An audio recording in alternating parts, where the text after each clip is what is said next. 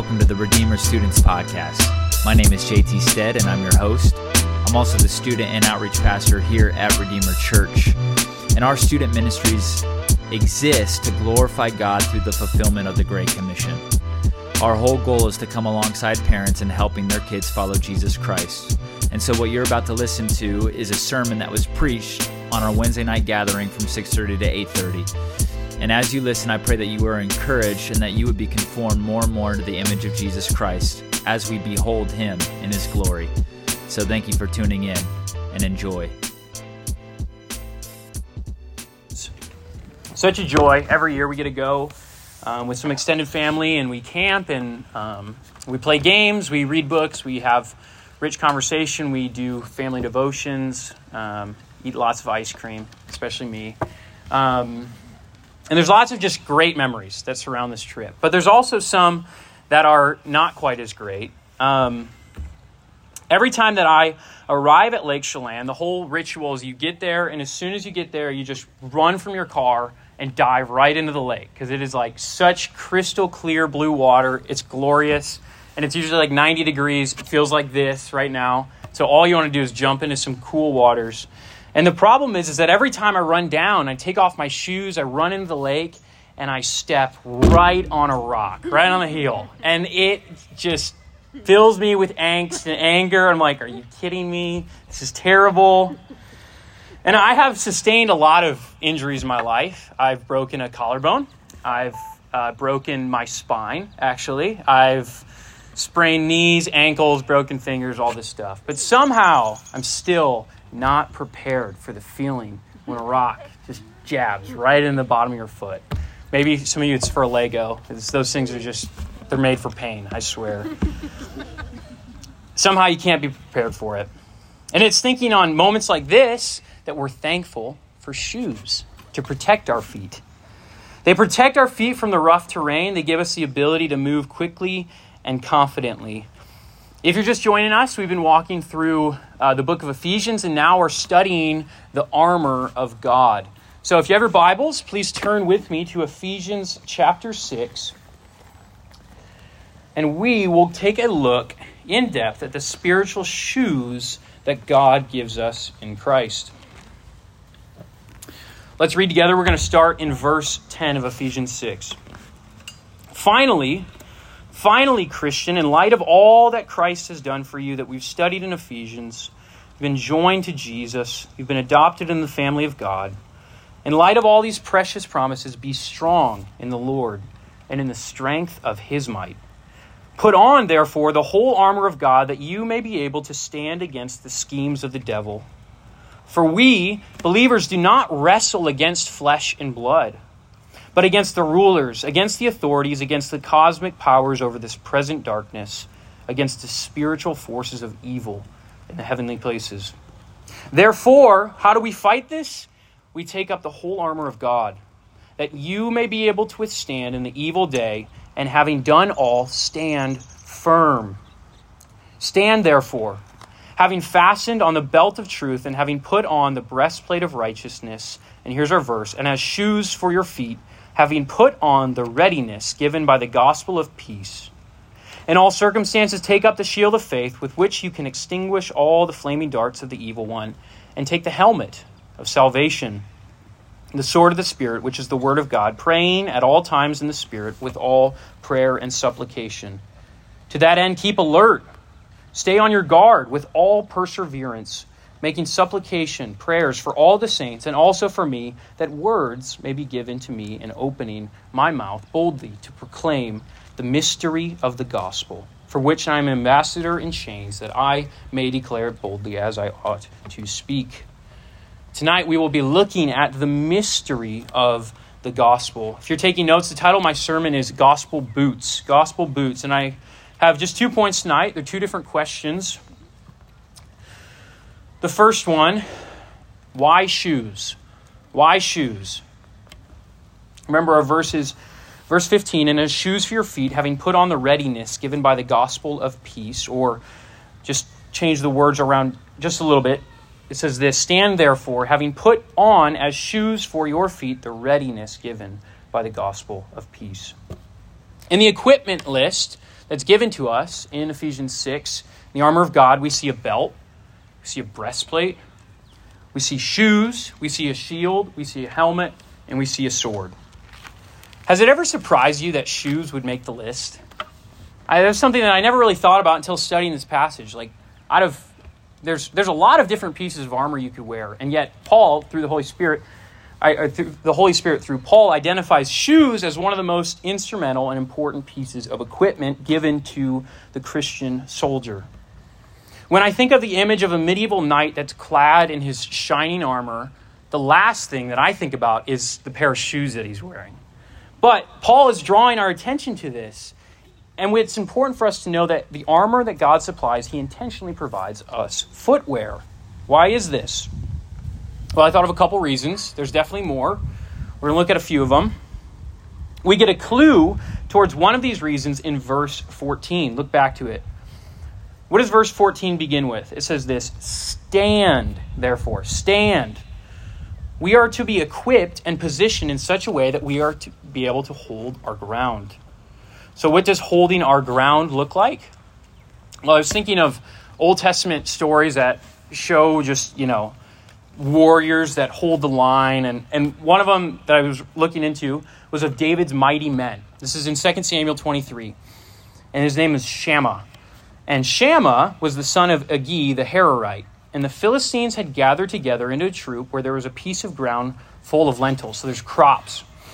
Then the people fled. The Israelites fled from the Philistines. But Shammah stationed himself in the middle of the field, defended it, and killed the Philistines. So the Lord brought about a great victory. I love that picture. Just, going to war, standing in your spot and defending the ground that God has given. And in response, the Lord brings about a great victory through this work.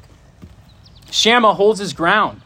He is steady. He is unmoving. He does not give up terrain.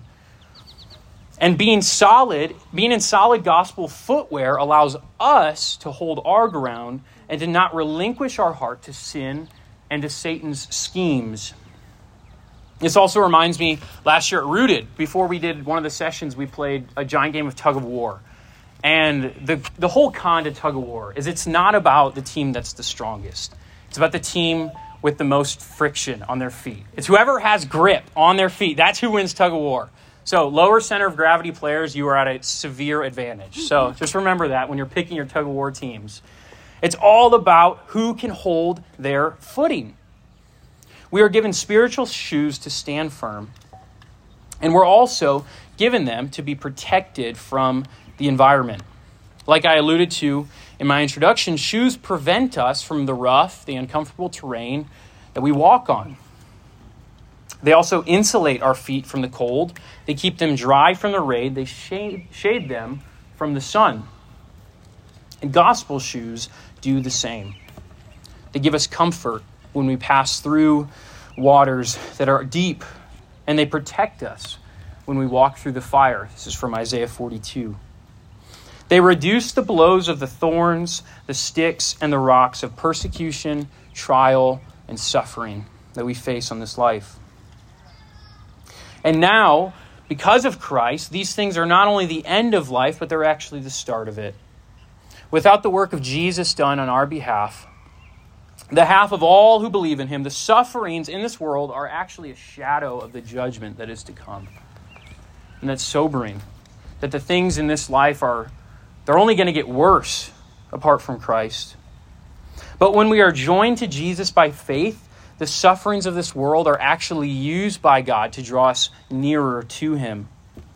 As each one comes, we can confidently stand on the promises of God, running full speed towards our eternal home. This is our hope. In all of these circumstances, we can say that we are more than conquerors, as Romans 8 says. Gospel shoes protect us from the work of the devil because his desires will no longer be final for us. They won't be the end of your life, the end of your world, even in the face of the valley of deep darkness, as JT preached on Sunday at Redeemer, Psalm 23. When we walk through the deep valley, we say this: "O death, where is your victory? O death, where is your sting?" So why shoes? Why does God give us gospel shoes? Because we need them to be ready to stand, ready to walk, and ready to run. And it is a wonderful blessing that God gives us equipment for this. Point number 2, what is the gospel of peace? What is the gospel of peace?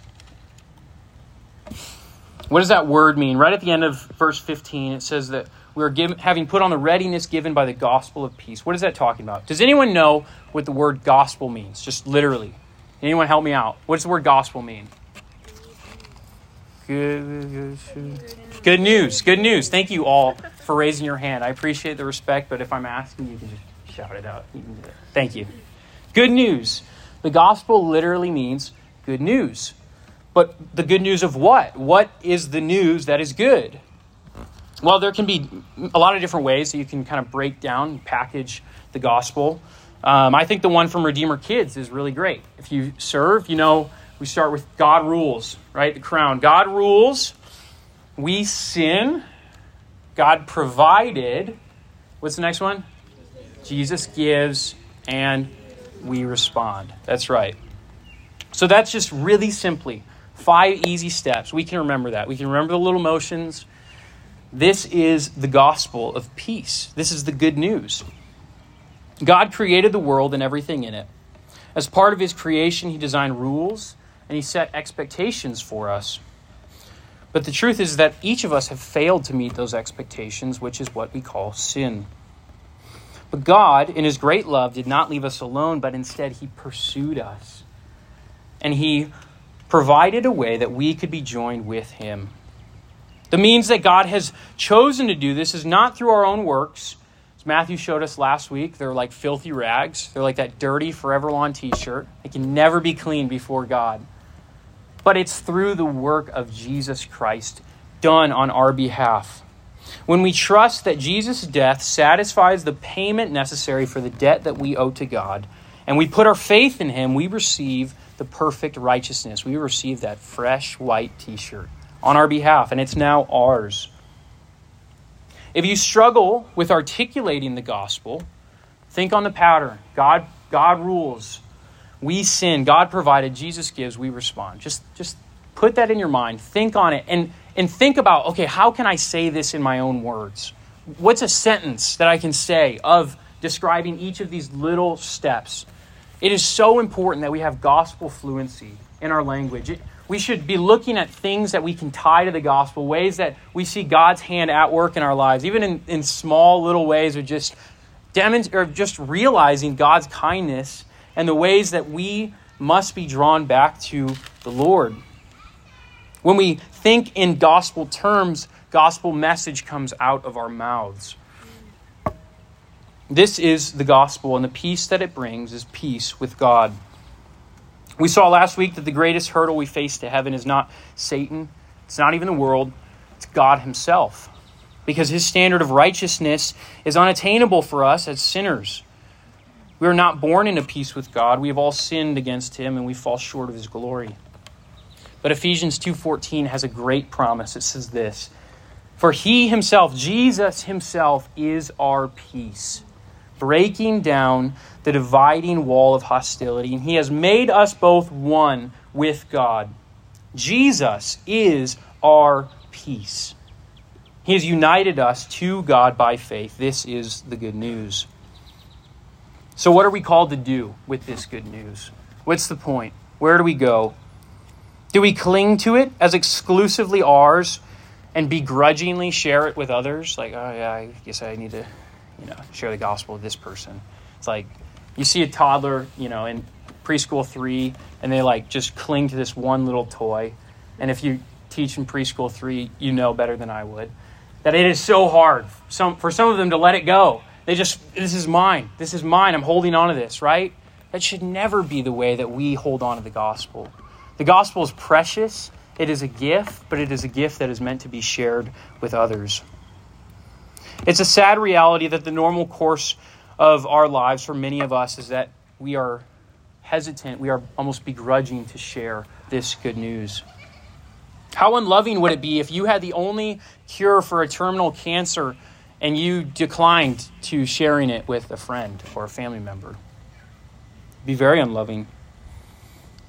The gospel is the cure to our terminal cancer called sin. How could we hold it back from others? David Livingstone, a missionary to Africa in the 1800s, has a good quote on this. He asks a question. If a commission, a request by an earthly king is considered an honor, how can a commission by a heavenly king be considered a sacrifice? Think about that. If a king called you by name, they dial their phone and it picks out, you say, hello, and they say, this is the king of the world, right? It doesn't exist. This is the king of the world. Could you do this for me? That would be such a privilege. You'd be like, no way, the king's calling me? This is incredible. And yet when the king of the universe commissions us to share the gospel, Matthew 28, that's the mission of our church, we don't count it as an honor. We count it as a sacrifice. It's something that we have to do. It's an immensely great privilege that we have to carry the good news to the world. The verse Paul likely has in his mind when he writes Ephesians 6:15 is Isaiah 52:7. You can turn there. Just want to look at it quickly. Isaiah 52:7, it says this, "How beautiful upon the mountains are the feet of him who brings good news, who publishes peace, who brings good news of happiness, who publishes salvation, who says to Zion, your God reigns. The voice of your watchmen, they lift up their voice. Together they sing for joy. For eye to eye, everywhere they see the return of the Lord to Zion, to his city, to his people." How amazing is it that those who are undeserving of grace in the first place are now the means that God has chosen to use to extend that same grace to others. What a privilege that is. Isaiah uses the term beautiful to describe the shoes of the gospel of peace. And how does he describe the person who's doing this? In verse 8, he says, they lift up their voice, they sing for joy. They understand just how good of news it is that the Lord is coming back and that one day he will bring us home. Student, if your desire towards evangelism is cold and indifferent, look back to the cross. Look again. Every day, remember afresh how grand God's redemptive plan is. And also remember how undeserving you are to be a part of it. How undeserving you are that God would redeem you by faith in Christ. When we do this, we are fueled to share this good news with others. So then why don't we do it? If I were to ask every one of you personally how you thought you were doing on evangelism, probably say that every single person would say, I wish I did a better job at it, right? I wish I was stronger. I wish I was a little more fluent on the gospel. I wish I had more boldness. Some of you, I wish I shared my faith one time because I still haven't done that. There's a lot of things that can discourage us from this. And I want to spend the last of our time tonight providing you with 3 encouragements towards this great privilege. This one is for the unprepared evangelist. For the unprepared evangelist. Remember this, God equips those he calls. God equips those he calls. For many of you, your first reaction to the idea of evangelism is that it's something reserved for the mature believers, for the seniors in high school. Like, I'm just a 7th grader. That's not me. That's for the high schoolers. Or maybe some of you high schoolers, oh, that's for the small group leaders. And maybe some of you small group leaders, oh, that's for the pastor. And maybe some of you, on and on. Right? Because we don't see ourselves as quite mature enough, it's not for us. That's for someone else. That's someone else's responsibility because I'm going to get it wrong probably. Well, I have a news flash for you, Christian. If this is your mentality, you will never be mature enough. You'll never reach that point where you hit the threshold and you say, okay, now I can do it. Now I'm mature enough. Now I feel prepared. Right? It's one of those things you jump in and the Lord carries you all the way home. That's what our hope is. If you struggle in this way, read the testimony of the author of Ephesians, Paul. In Acts chapter 9, his name originally was Saul, and he gets radically saved. And according to verse 20 in Acts 9, it says this, immediately he proclaimed Jesus in the synagogues. As soon as he got saved, boom, It's like, I need to tell other people about this. I don't understand it all. I don't know everything that's going on, but people need to know. Immediacy. You do not need to have all your words put together and all your theology figured out. God uses imperfect men and women just like you to share this news. And he even uses us, the church, God's people, to bring others to the salvation that we have received in Christ. He equips those that he calls, and he has fitted every believer with the armor of God. This is for the fearful evangelist, Remember this, you are just the messenger. You are just the messenger. Perhaps you fear that people will not like you if you share the gospel with them. Maybe they'll stop inviting you over to hangouts or to their house. Maybe they'll stop talking to you. Maybe they'll even tell you the dreaded words that you're shoving Jesus down their throat. Maybe you'll hear that. Jesus in John 15:18 tells his disciples, if the world hates you, know that it has hated me before it even hated you. In other words, if the people in this world don't like you because you sound like, smell like, and look like Jesus, it's something that we are to expect, something that Jesus prepares us for. And we are to take courage that when someone rejects the gospel message, they're not rejecting you. It can feel personal. It can feel very personal. But they're not rejecting you. They're rejecting God. Our faithfulness to the call of evangelism is not based on how many converts we have in our whole life, on how many people we walk to the gospel and they accept it and they believe it and they trust in Jesus and their lives forever change. That's not the standard. Faithfulness is determined just based on whether or not we scatter the seed. Matthew 13, the parable of the sower. Are you scattering the seed? Are you just sharing? I don't have all the words. I can't articulate everything. I can't answer all the questions, but I just want you to know who Jesus is. Is that where you're at? Remember that you are just the messenger. For the discouraged evangelist, remember this. It is God who saves, not you. It is God who saves, not you. Some of you don't care to evangelize because the people that you've been praying for years still don't know who Jesus is. You have friends at school. Maybe you have family members at home that still reject the gospel, still don't care. The message that you continue to say, it's just hitting a brick wall. Maybe that's the reality for you. Maybe you even feel like you have been genuinely making attempts at evangelism, but you just can't even say the right points. Listen to this. There may be people who preach the gospel better than you, but there is no person who will ever preach a better gospel. There is no one who will ever preach a better gospel. This is the good news of the King of the universe delivered to us to be shared with those around us. The word of the Lord does not return void.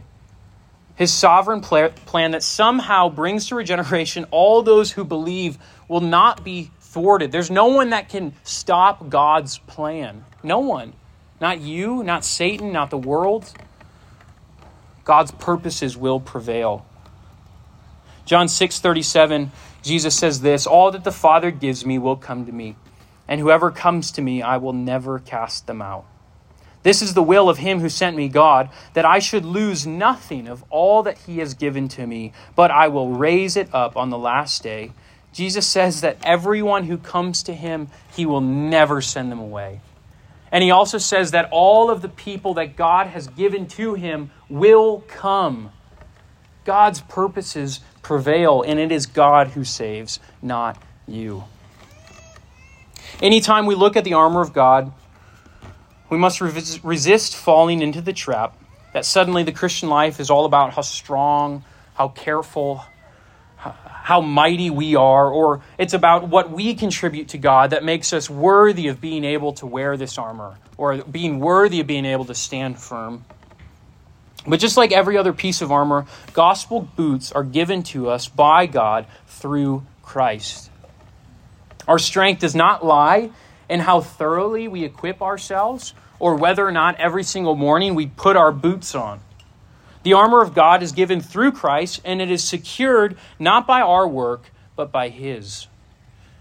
He is the one, him, who has purchased them for us, and he himself is the armor.